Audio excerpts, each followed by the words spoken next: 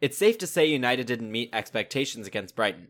In the first half, an inability to play through midfield, combined with some disastrous defensive sequences, saw Graham Potter's side comfortably play through the Red Devils on Ten Hag's debut, leaving them with a 2-goal deficit that was too great to overcome in the second half. The frustrating defeat left us asking the same questions we've been asking for a year now. Why are a team of United's prestige and talent level so vulnerable? Why do inferior teams so often look much more coherent? And perhaps the most burning question, what's going on with the midfield, and how can United fix it? Today on Devils in the Details Episode 2, Case and I will discuss the tactical issues that face United in build-up and defensive transitions, and the connection between the two areas, before addressing how United could go about fixing the midfield before the window shuts. Case, before we get into it, how are you today? I'm doing all right, Aaron. I'm doing all right. I think the catastrophizing of the weekend has sort of worn off, especially since I've gotten the opportunity to dig back into the details of what happened. So yeah, I'm excited to talk about it today. Yeah, I'm really excited too. I've been reading through all the messages you've been sending me, and I think you have some really cool things to say, and I'll be able to perhaps challenge you with some good questions and hopefully get something good for everyone, because I think this is something people want to understand. Why is this team still so bad? Yeah. So without further ado, let's start where possession sequences tend to start, which is in build-up. Before we get into perhaps the greater problems, I thought there were some good elements of United's play in build-up compared to last season in this game.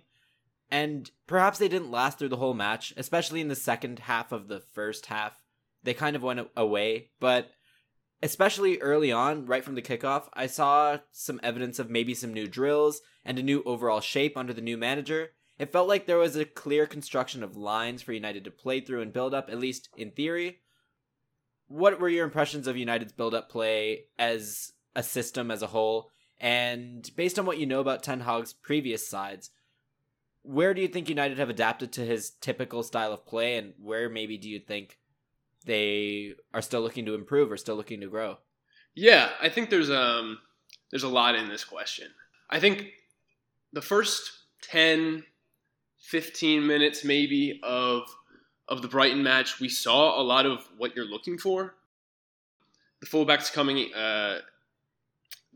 inverting, especially Dalot. The wingers staying high and wide, a lot of simple stuff like that.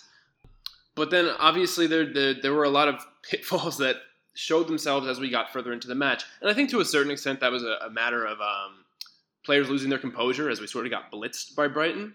But some major things, I think something that we're going to see change very soon is De Gea went long way too often. And this is like very specifically against the remit of the style of play that we're going to be playing this season. He has to go short. He has to build.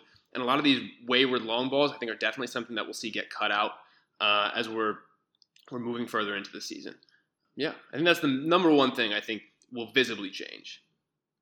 Yeah, we'll talk a little bit more about De Gea in a bit, but I think sort of part of the issue was, in terms of the long balls, it felt like United were playing themselves into trouble a fair bit. Brighton's a really good pressing side, so this was, you said a few times that it was kind of a tough first match to test this team, but it just felt like they were creating so many situations where De Gea had to try and hit it over the first man or perhaps a little bit longer range, and we've seen in past seasons that that's something he's really weak at, and yeah, it's something he's going to have to fix this season. Otherwise, a lot of teams are going to try and exploit that. Yeah, I agree Brighton did a good job of forcing him into making certain decisions, but overall, I'd say a lot of the long balls that he attempted were unforced. I think in a lot of instances, there's available passing options, and they're not just passing options that would immediately be put in a position where they're going to give up the ball. I think there's a really good example, some point in the second half, around like the 75th minute, where De Gea has Maguire in space right next to him, and he doesn't even have to pick Maguire. He also has Dalot in space next to Maguire, and instead he just goes along to nobody. And it's just a really, really curious decision, and I guess it just comes from years of reactive tactics, but I have to imagine that that's going to stop. I hope so. I think it's the type of thing that will be extremely visible the entire season if it's not fixed, because I think at least in my opinion, there has to be like relentless implementation of this approach if United are ever going to get to the level that some of the top teams in the Premier League now are playing at. And De Gea is going to be the goalkeeper this season, barring a ridiculous turn of events. And he's going to have to adapt if we keep playing in these situations. Otherwise, we're going to see 3 or 4 of these just ridiculous ball giveaways every game. And felt this way when United played Brighton both times last season. I felt this way this time. It felt like once the ball went back to De Gea, it was either just going straight back to the center backs or United were losing possession.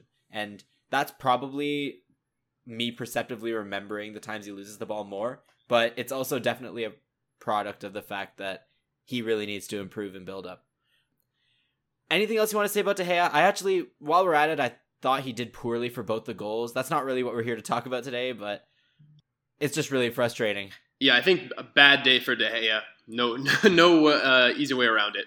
I think I don't know how much we should even really talk about this because you're right. I don't think he's going anywhere, and I don't think at least maybe the mistakes in build-up can be cut out, but the mistakes, his style of play is his style of play, and we're gonna have to deal with the pitfalls for the rest of the season. I'm not sure it's an interesting point of analysis.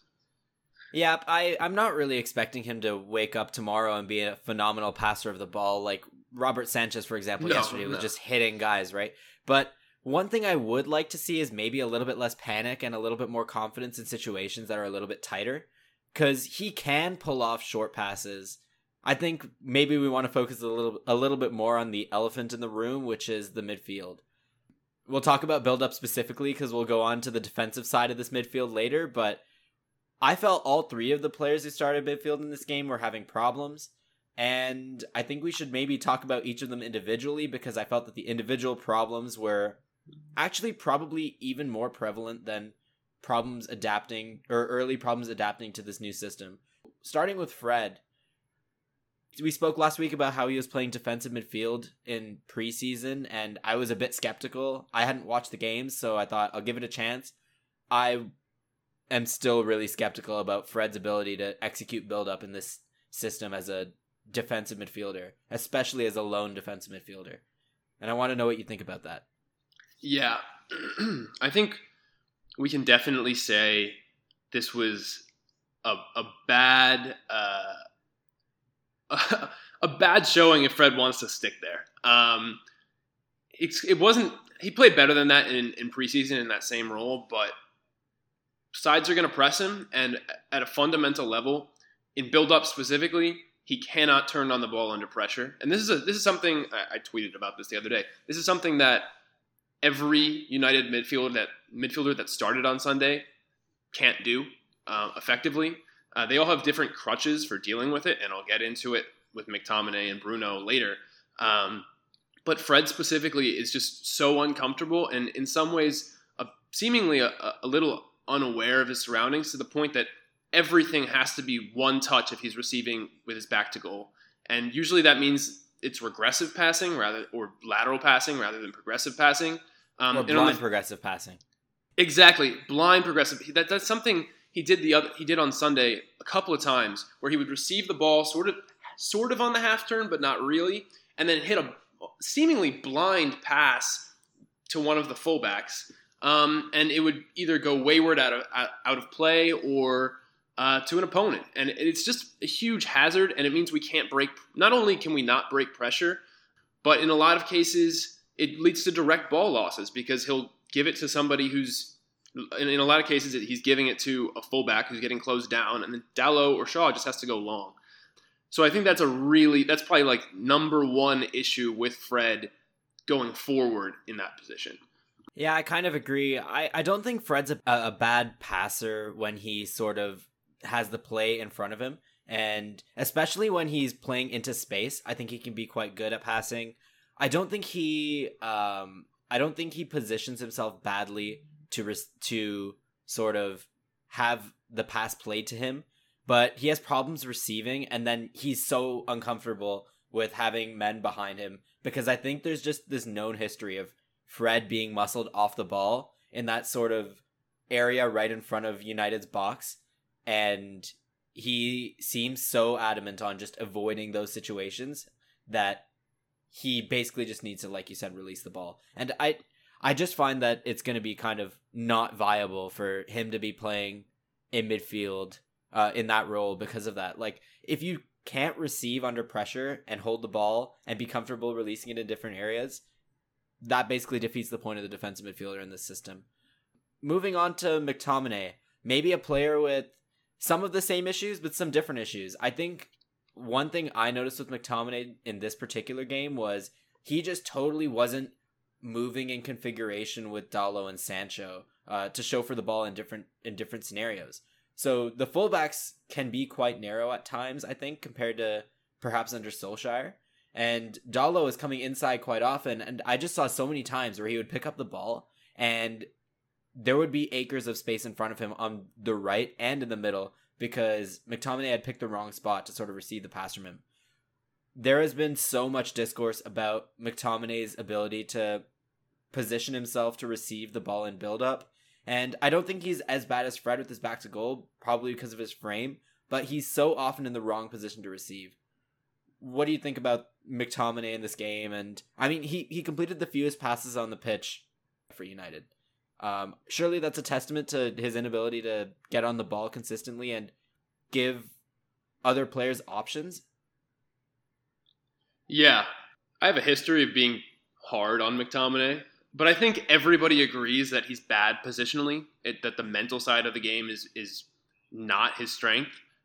And I think that's down partially to coaching, partially to his background as a striker in the youth teams. There's a lot of places you can point your finger as to why he struggles with that. But yeah, I agree. He seemed a little aimless at times in build-up, which he sort of always has. His best moments positionally were when he got higher up the pitch, hit space in the box. But I don't even think he's the best midfielder we have at doing that, or even like top three. He's definitely not. He's definitely not. Yeah. So I agree. Positionally, it was an issue, but also under pressure, his technique just fails him. And I'm not going to sit here and say he's a terrible technical player, because we've seen him when he's not under pressure play beautiful passes. He has good ball striking when he's shooting. He's not like totally bereft of any skill in that capacity, but when he has pressure on him, he just can't execute, and really simple things become really hard for him. Like I remember there was an instance where he picked up a second ball dead center on the pitch in Brighton's third with passing options, and he wound up taking a touch so poor trying to set up a shot that he got a yellow card. Yeah. And that wasn't the only time that happened in this match. He had a pass go out of play for basically no reason when he was trying to switch play once. It was an ugly match from him in possession. Yeah, that's what I got.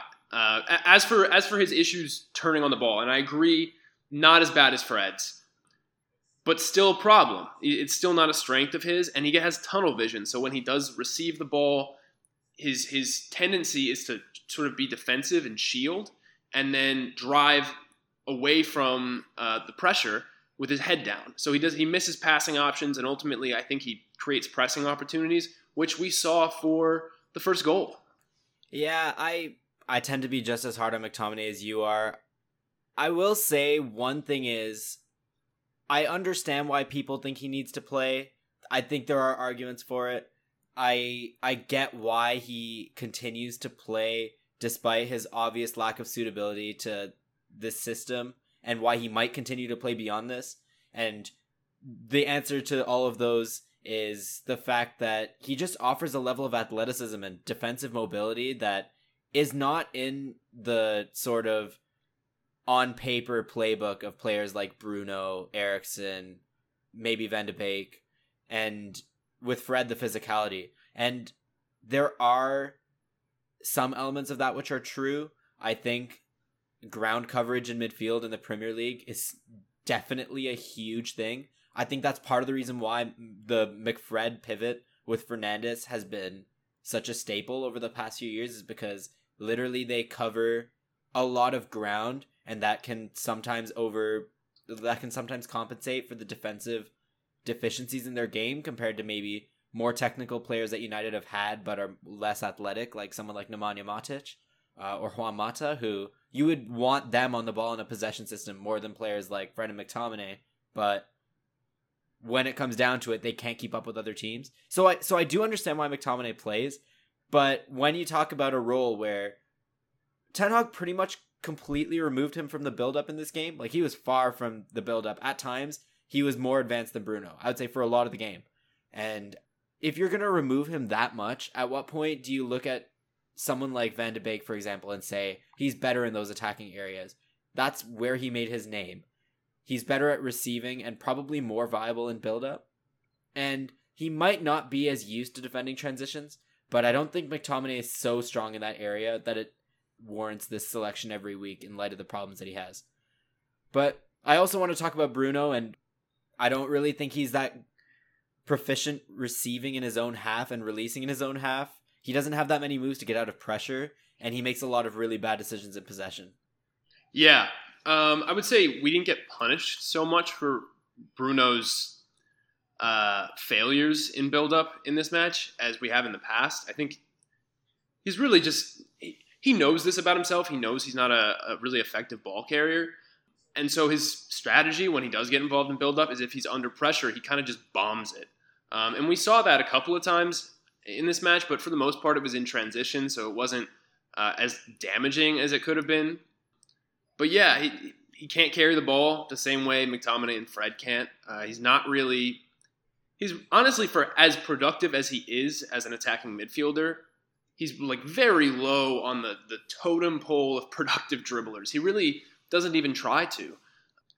Yeah, and so between the three of them, you don't get any dribbling ability, any ball carrying ability, at least in a progressive sense, in a pressure breaking sense, which is funny because I remember reading a quote, and I'm not big on tactico worshipping, but Guardiola, I remember, said at one point that all of his players have to be able to carry, have to be able to dribble. Yeah, exactly. And none of United's midfielders can dribble. And I think that's, in isolation, I would say that doesn't have to be a problem, but when you're playing Brighton, it is a problem because there's no way to break pressure consistently if your midfielders aren't at least comfortable taking touches and seeking passes. They don't have to beat a man. They don't have to be spectacular. Well, Brighton are, in terms of a pressing sense, sort of like Liverpool and City light, where they have the ability to press you and win the ball, but not the ability as much so to hurt you from it. So if you can't do it against Brighton, how do you expect to go to those teams and be able to play at all, right? And not only that, you're slowly seeing a lot of teams in the Premier League starting to adopt approaches like Brighton. So I don't think we're heading towards a world where it's going to be easier to play a midfield with players like this. And I think it's something you have to adapt to. The one workaround that we sort of saw personnel-wise in this match later on was to move Eriksen into the deep role. It seemed strange at first, but I actually think it worked pretty well. Eriksen was a lot better at evading pressure. His passing was obviously way better than any of the stuff we were seeing from Fred or McTominay or even Bruno. And it seemed like he just had a much more innate sense of how to make the team tick from the back and get them out of their half. There was a little bit of maybe game state effects where United were down and therefore had more incentive to commit numbers forward, give him options, whereas Brighton had incentive to drop back. And that might have helped him a little bit, but what did you think about Eriksen's cameo in this game and how he sort of helped United get a little bit of a footing back in this game? And while we're at it, talk about Van de Beek's cameo as well, if you can.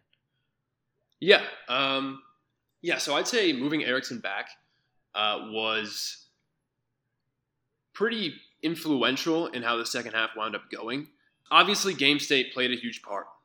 I'm going to say that before I get into this because that is relevant. Brighton went up and they got less active pressing to a certain extent. They still pressed, though, and they still moved into United's half when they had opportunities to. And Eriksen handled those moments really well. I think his two-footedness is a huge asset. He's way more comfortable taking multiple touches when he's receiving back to goal, like I was just talking about, than the three midfielders who started the match. So while I agree there's definitely limitations to this, and it's pretty ridiculous that we're at this point in the summer and he's the only person who's come in who can help in this way, it was a really, really positive thing to see. And I do hope he gets more opportunities deeper in midfield. In the presser after the match, I think Ten Hag indicated that that's the way things are going to go in the future, because he said he doesn't see Eriksen playing that high up the pitch going forward. I want to see him play in that deep midfield role, at least with this personnel in a lot of matches. As for Donny, I thought it was a good cameo. I thought it was a good cameo. Yeah. It wasn't wowing, but you sort of alluded to this earlier. If McTominay is going to play the role he played early on, I think Donny should be the one playing those minutes, because I think he basically does everything that's demanded of that role at a higher level. We can get into how defensively frail that midfield potentially could be, but honestly, I think you have to try it. I think you have to try it given how frightful that first half was in build-up. For what it's worth, I think Bruno Fernandes will end up playing that role if Eriksen moves into the 6. I think what's going to happen is, like we spoke about, Bruno just isn't that kind of player who's going to really effectively get you into the opposition half. But what he is guaranteed production in the final third, which is something that this team's going to need to perform this season. And I don't see him being dropped, but I don't see Eriksen, Bruno, and Van de Beek being a viable midfield. So I think the obvious solution becomes you put Eriksen at the base, you go with Fred in front of him to sort of, one, we'll talk about his defensive game and how that might suit him a little bit better in the second half, but what you're essentially able to do is put Eriksen deep and then protect him with two players who are extremely mobile and who are going to hopefully adapt more to an out-of-possession system. And I think that might help you get a little bit more out of Bruno and also help you get a little bit more out of your half. Yeah, I agree. I'd say, this is sort of going backwards, but real quick, I'd say our best passage of play during that match was from about the 80th minute to the 87th minute. So if anybody wants to go back and be optimistic, watch those 7-8 minutes. And during that period, Eriksen was collecting the ball from the back four and then just accelerating the pace of play, but not in a frantic way, in the way Fred or Bruno would do it, where it's sort of just hit and hope. He was making simple vertical passes after taking a touch or two, and then everything was falling into place from that. And we created a couple of really good chances during that period. There were some execution issues from other players, but for the most part, those issues were in the final third, which is a huge improvement if you watch that first half. Great. One more personnel-based issue here. I'm going to say something I don't usually say. I thought United looked a lot more cohesive when Ronaldo came onto the pitch. Yeah, part of the problem in midfield was actually down to dynamics in the forward line. We got a question this week that we both thought was pretty good from Jonathan. He asked, what effect did not having a 9 have on United's ability to play vertically? How did that inability translate into other bad things? He also asked how this might be fixed if there were no incomings. We'll talk about the incomings a little bit later, but in terms of not having a 9, I specifically thought that Eriksen, first of all, there kept being these sort of switches between Eriksen and Bruno, where Eriksen was actually showing for passes from Lissandro and Buildup, which I thought was really strange. I think it should consistently be not the striker who's doing that. And I also think United they just don't have the right wingers to be playing a kind of system where you don't have a natural striker. Because the wingers are also the types of players who like to get on the ball and be a little bit more involved in the ball progression, in the on-ball creativity. And if you have a striker that's dropping deep, it makes it really easy for the opposition center backs. I remember last season against Atleti, in that case it was actually Ronaldo who was the sort of, I don't want to say the problem because that's become a thing, but his tendency to drop deep was causing issues where Atleti center backs were basically just holding the line and not doing anything else for long stretches of the game. And that is not, in my opinion, an optimal way to sort of threaten opposition defenses. And I guess if Ronaldo was problematic there, why was he the solution in this half? Is a question I'd answer by saying he might not be the ideal last line presence, but right now, he's the presence that United have. Martial is the only one you could argue, and even he's probably got the same issues as Ronaldo, and he's also injured. My answer is, I think Ronaldo becomes sort of necessary if you don't upgrade the front line in this side, or Martial. And even though I don't think they're necessarily the types of players United should be looking to play this season, I think they cause problems in attacking phases. I think it just fundamentally allows you to structurally plan around having a striker more than other players in this side do. Case, what are your thoughts on that? For the most part, I agree. Ronaldo changed the match to some extent. You have to have somebody running in behind consistently, pulling center backs wide from central areas. And he did that, and we created chances as a result, and we were also able to exit pressure more easily because there was a threat over the top, which it has two effects. Because, like you said, the center backs can, if you don't have somebody running in behind, the center backs can kind of just sit there and then play everything that's in front of them more aggressively. But once Ronaldo came on, it opened up space between the lines. We moved forward much quicker. That creates threat. As for other bad things that not having a striker created, something that somebody actually pointed out to me, and I agreed with once it was pointed out to me, is that Rashford got pulled really narrow, especially in the first half. And he wound up getting onto chances in the second half, probably partially as a result of this configuration, even though it changed to a certain extent. But he got pulled really narrow, and that's a departure from what you'd expect from this side, having the wingers really wide. And I think that actually hurt Shaw to a certain extent going forward, because Shaw was forced wide, whereas he's probably more effective when he's underlapping. We've seen, and it was sort of just a switching of roles that I think isn't necessarily productive for the dynamics in the team. So that'll be interesting to see if with a real striker starting a match, Rashford starts wider, and whether that's good or bad for him and for the team. For what it's worth, I thought this was a pretty promising... We're not going to get to this in the second half, so I thought this was a pretty promising cameo from Rashford, considering the level he was at last season. I didn't see him making... he wasn't doing the thing he does when he's in sort of out of form and out of shape, where he just dribbles into the first man every time he gets the ball. And I also thought he didn't really get there quick enough to make good connections, but he was getting on the end of crosses, and he actually... I don't want to say should have scored, but he could have scored twice in a very short space of time. I think it might have been just after Ronaldo came on. There was one at the back post, and then one that was one-on-one with the keeper. And I think if he continues to do that, he's going to end up being probably, as it stands, the second best forward in this team behind Sancho this season. I think he will score goals if he continues to do things like that, and I was happy to see that it was better than what we saw last season, which was really dire from a player who I don't necessarily think was dominating the league, but I thought he was a pretty good starter for this team under Solskjaer. Yeah, broadly I agree with that. I think something that you reminded me of when you said this is the whole team took fewer stupid shots in this match. And I don't know if that's signal or noise, but if that happens, if this side stops taking, if every player in this side that takes 2 stupid shots a match instead takes 1 or fewer stupid shots a match, this team will be way better. And Rashford is one of those players who did not take nearly as many stupid shots. Yeah, I thought the worst shot was actually Lissandro's shot. Yeah, but it was almost a banger. It was I totally agree, but it looked like it was going in for a second from my angle. I saw comparisons to Marcus Rojo after that shot, and I just that ruined my day, because Lissandro's becoming one of my favorite players really quickly. Anyway, okay, so the primary thing is you need to get out of your half if you want to get chances at goal. But another thing we're going to talk about in the second half is the fact that the issues in build-up cause a lot of the issues in defensive transition.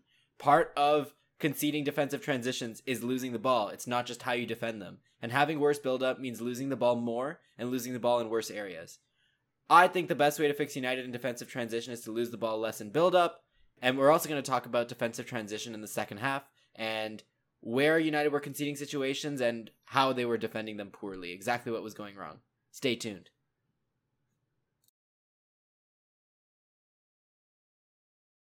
All right, we promised it in part 1. We're here with part 2. Let's talk a little bit about defensive transition. I'm going to start again in midfield. I thought this was a terrible game from the midfielders defensively, especially Fred. Let's talk a little bit more about Fred's issues defensively. I think Fred is overall a good player defensively, but maybe this specific match and this specific role gave a little bit more light to some of his weaknesses and why they maybe make him a poor fit for the role he was playing in this match. Talk to me about Fred overcommitting a lot in defensive transition and making a lot of maybe positional errors when the play was against him.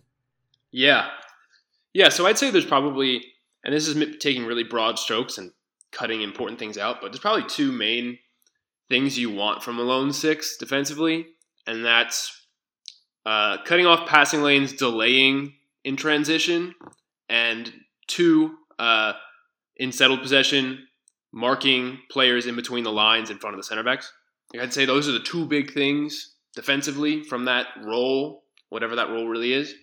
And I'd say Fred was awful at both of those things in this match.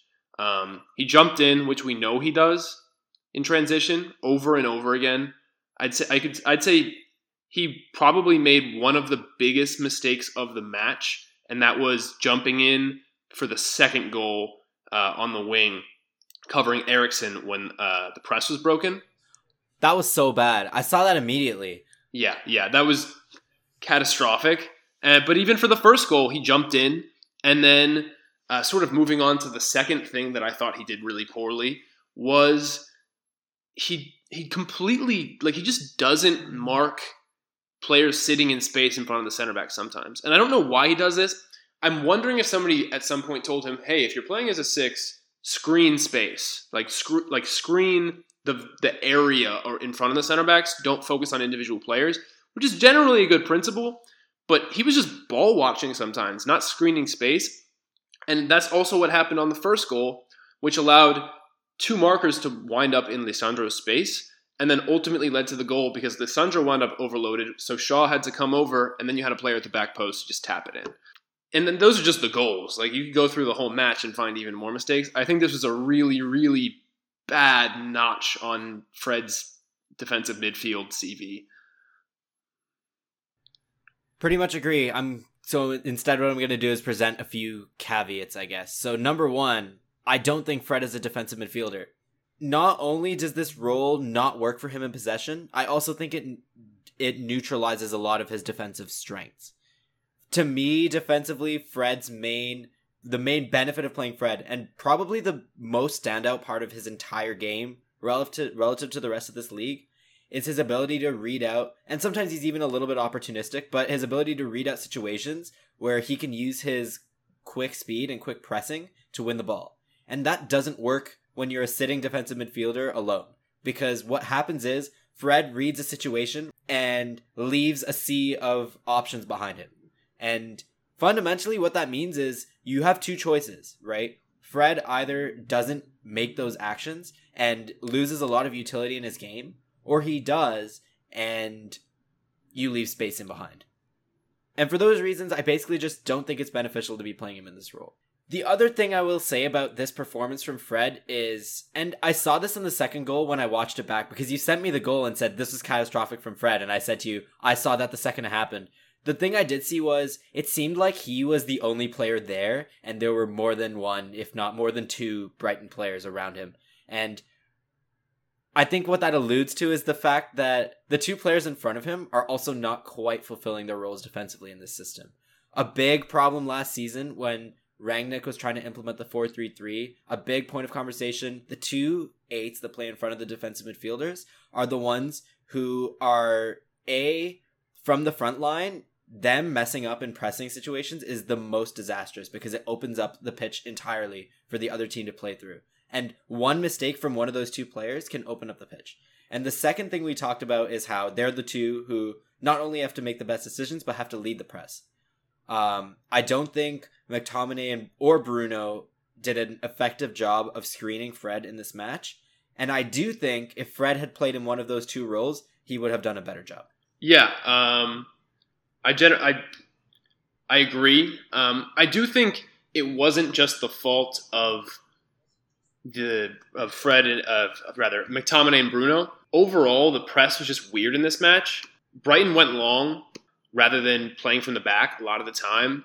Why they did that, there's a couple of different popular hypotheses, but what wound up happening is United just didn't wind up in pressing situations very, very often. And then when they did, I felt they were weirdly wide. Like if you watch the second goal that we conceded, you'll see 4 or 5 players are in Brighton's third pressing, but then the rest of the team is just not, I don't mean this like vertically wide. They were like width of the pitch wide, which I think no matter how well those other midfielders screen Fred, you wind up you just can't press effectively in that way, in my opinion, or at least you rarely see it happen. And so, yeah, I agree. Fred wound up isolated, but I still think, for the most part, it was systemic issues and his own fault. For sure. I think sort of my point of contention is Brighton especially are a team that play a lot of central midfielders and circulate between them. And they're also a team that are really good at sort of drawing men out and then breaking lines. So basically, sometimes it even looks like their movement is like pulling the lines open for a pass to go through. And it just felt like, I don't think it was necessarily Bruno McTominay's fault individually, but I think it was way too easy, whether because they were overcommitting, losing the ball in bad areas, or just not dropping quickly enough, or pressing when they should have been dropping. And I just felt like the lines were opening, and it was too easy to get multiple players running at Fred multiple times in this game. Point taken. I definitely think there's plenty of work to be done. I don't think we got to see the best of or much of the press in this match. But yeah, that'll be an interesting thing to see how it transpires going forward. Pretty much agree. It's too early to judge in terms of evaluating the suitability of players to the system. Just thought it was a point that maybe contextualizes a little bit of why Fred struggled so much. And I think other players would also struggle in those situations, even though Fred was particularly bad at dealing with them. Let's end on a little bit of a high note, I think, at least. I thought the back four was pretty good. At least 3 of the back 4. I was pretty happy with Lissandro Maguire's performance, and I thought Dalot was pretty good as well. I saw a lot of criticism of Luke Shaw, and honestly, he wasn't the main point of attention for me watching the game. Maybe talk a little bit about the back 4, how they dealt with these defensive situations, how maybe it's, by the time you break apart the entire midfield, it's kind of impossible for a back 4 to stop any situations. And maybe a little bit about how, whether you think they could have done better in a lot of situations, or whether you thought they did the best they could for the most part. Yeah, so real quick, Dalot I thought was fine, like not wowing. He had some, this is getting offensive, but he had some ball losses that I thought were suboptimal technically, but defensively I thought he was fine. A lot of people felt he was at fault for the first goal because he didn't put pressure on Trossard. I think that's a really debatable point, and you can also visibly see him tell McTominay to go to ball rather than him going to ball, and I think that's actually the right choice. I think it actually should have been McTominay who pressured him, but ultimately what that's actually down to is how you drill those situations, and I don't know how United have been drilling those situations this summer, or if they've been drilling that situation at all. So it's kind of tough to assign blame there. Otherwise, Dalot I thought was fine. Maguire I thought was fine. I thought Lissandro was quite good, aside from 2 moments, but I didn't think either of them were really problematic. And then I thought Shaw was fine as well. I thought more of his issues were going forward. But yeah, that's a different conversation. Yeah, I'll also add for the first goal, I think a lot of people are blaming Dalot for the first goal and Maguire for the second one. So for the first goal, I'll just say that the ball was essentially allowed to go through the 6-yard box, and I think a more proactive goalkeeping action could have prevented it, is what Agreed. I'll add. And for Maguire in the second goal, I think it's really harsh to criticize him for this. What basically happens is, because Fred gets beaten, you have a situation where a through ball goes into, I believe it's Welbeck again, and you have really quickly 3 Brighton guys push the last line aggressively. And Dalot is off the last line, which leaves Maguire, Lissandro, and Shaw, I believe, to deal with the situation with 3 guys. And Maguire is the one who's on the leftmost guy, so he's the one who's closest to the ball when it goes in behind on the left side. And Maguire has to choose to either leave the man he is currently occupying unmarked and try and approach the ball, or mark the man and hope that the player on the ball can't get through and make a delivery. So I think he deals quite well with that overall. Like, once you end up in 50-50s like that, you're basically depending on the attackers not being able to execute, and Brighton executed and scored. So I don't think you can really put anything on Maguire for that. Yeah, I think there probably will be points of this season where I'm sure there will be points of this season where Maguire's limitations mean we're criticizing him here, but I don't think this is a match where he performed poorly. So it's also a pretty tough striker for this is the type Welbeck's the type of striker I would expect to give Lissandro and Maguire problems. So the fact that they were mostly unproblematic, I think, is a pretty good sign. Fixing the issues with transfers. Let's talk a little bit about the transfer rumors, starting with our favorite player, Frenkie de Jong.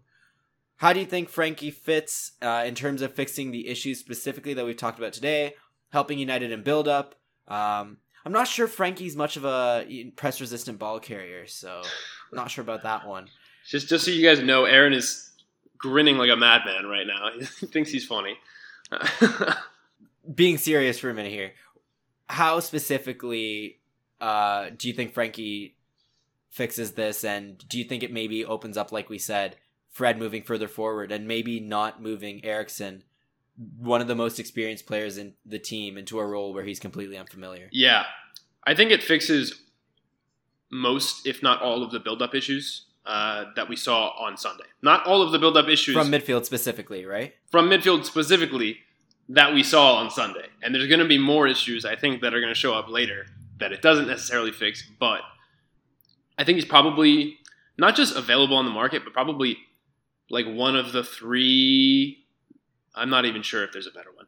I think he's probably one of the three best ball carriers that there are in football. And so I think if you can acquire him, he's so comfortable under pressure. He's so comfortable turning on the ball. I think just the other day, he turned what was like functionally like a good pressing trap into... Oh, that was ridiculous. One of the most ridiculous runs on the ball I've ever seen. That's a bit of an exaggeration, but it was beautiful. Yeah, I think if you can get that, it makes a massive difference. But it's kind of pie in the sky at this point in the summer, right? Hopefully it happens, but we can't hold our breath. We have to look in other places. So, well, the number one question around Frenkie is whether he'll get paid. But the number two question around Frenkie is defensively. I honestly think he's pretty good positionally from a defensive perspective. He's not an active defender. He never has been. I don't think he ever will be. But I think the fact that he's stronger positionally maybe opens up for other more erratic but better ball-winning United midfielders to play in front of him and perhaps make a good midfield where you have a little bit of holding and a little bit of transition ball winning in early on or proactively. What do you think about that? Yeah, I think broadly I agree. I think he has been active defensively in the past, and I agree probably Barcelona fans have the wrong perception of his defensive ability.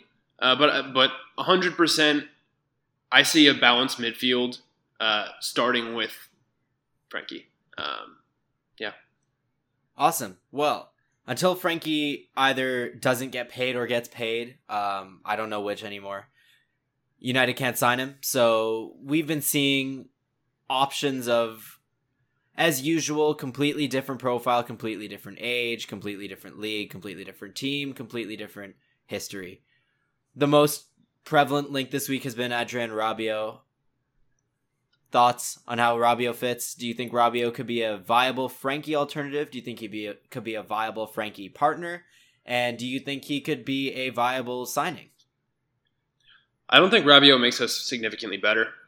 Basically what he is this big dude, pretty capable ball winner. I think he's probably a better positional defender than the guys we use for ball winning, like McTominay and Fred. So he's a big body you can throw in midfield who's a pretty good ball carrier.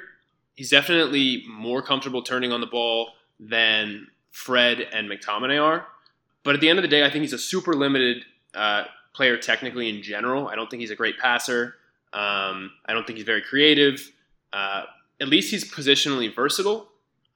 He's played in a lot of different midfield roles. He's something. I think the concern is the politics of him coming in. Also the fee. I don't think it's much to get excited about, but he certainly adds something. Like United are a better football team if they do acquire him. I'm not sure it's worth the social and financial costs. I think half the midfielders in Europe's top 5 leagues at this point make United a better team. My concern is when you go, I think it's kind of strange because if you looked at Rabiot or the equivalent of Rabiot at sort of like a mid-table Serie A club who was earning modest wages and had a good ball-winning season, he's an okay carrier on the ball. I think you would look at that and say a lot of people would be linking him with big moves. Where I'm concerned about this is it looks like, to me, a very quick way to add more erosion to an already eroding squad. I agree. What ends up happening is first of all, I'm pretty sure he's the second highest paid player in Serie A. So you end up adding an extremely highly paid player who is not an extremely high luxury player. And he's also not young. He's not old, but he's not young. So what ends up happening is you have a 30-year-old on a contract where it's hard to get rid of him. And United have about 10 of those right now that we could name, and none of them are really going to be involved this season, which is ridiculous. Yeah, he's only 27, but point taken. By the time a contract runs out, he's 30. I agree. I think I don't get it. All right, well, speaking of I don't get it, £60 million for Sergej Milinkovic-Savic, the link that has happened every single year.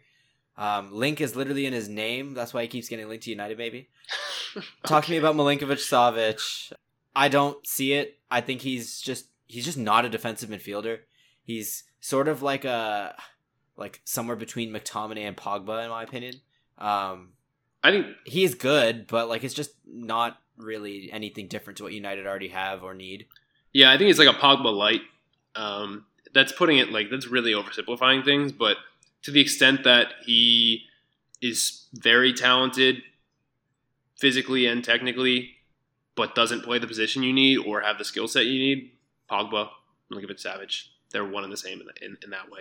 So don't get it at all. Will not be particularly excited about it if it happens, because I don't think it solves our problems. All right. I have made enough bad jokes about possible central midfielder signings this week, both on and off the podcast. And with that, I think that's all we have for today. So I'm hoping we see a little bit more from Brentford in terms of what United can do, and maybe some more clues and some fixes from the Brighton game, because I think there are potential for fixes even if signings don't come in. One thing before we go, lineup prediction. Do you think anything changes for Brentford? I hope things change. I'm okay with the back four. It might be interesting to see if Malacia gets a start. I'm okay with the front three, I think all of them will play, but you might see Ronaldo for Fred or McTominay. But I don't know. It's hard to say. I would like to see a different midfield. I think it's worth it at this stage of the season and of the rebuild to try different things if one thing isn't working, and not persist with the same thing over and over again in terms of personnel, and just cycle through this team a little bit more. I agree. I'm hoping Malacia, maybe, but I don't think that's a priority. I'm hoping Eriksen deeper in midfield. I do think that's a priority. Maybe Donny, but I'm not holding my breath. And then, yeah, obviously you hope one of the strikers gets healthy. I'll just add that I think Eriksen's a waste up front. His strength relative to the rest of this squad is definitely his ability to get on the ball and do things with the ball in all regions of midfield from back to front compared to the rest of this team. His strength compared to Bruno and Donny is not ability to get in goal scoring positions. Agreed. And I'm generally against playing central midfielders at 9, but if United are going to play a central midfielder at 9, it should be Donny. Agreed. Awesome. Okay. All right. Thanks for listening, everyone, and see you next week.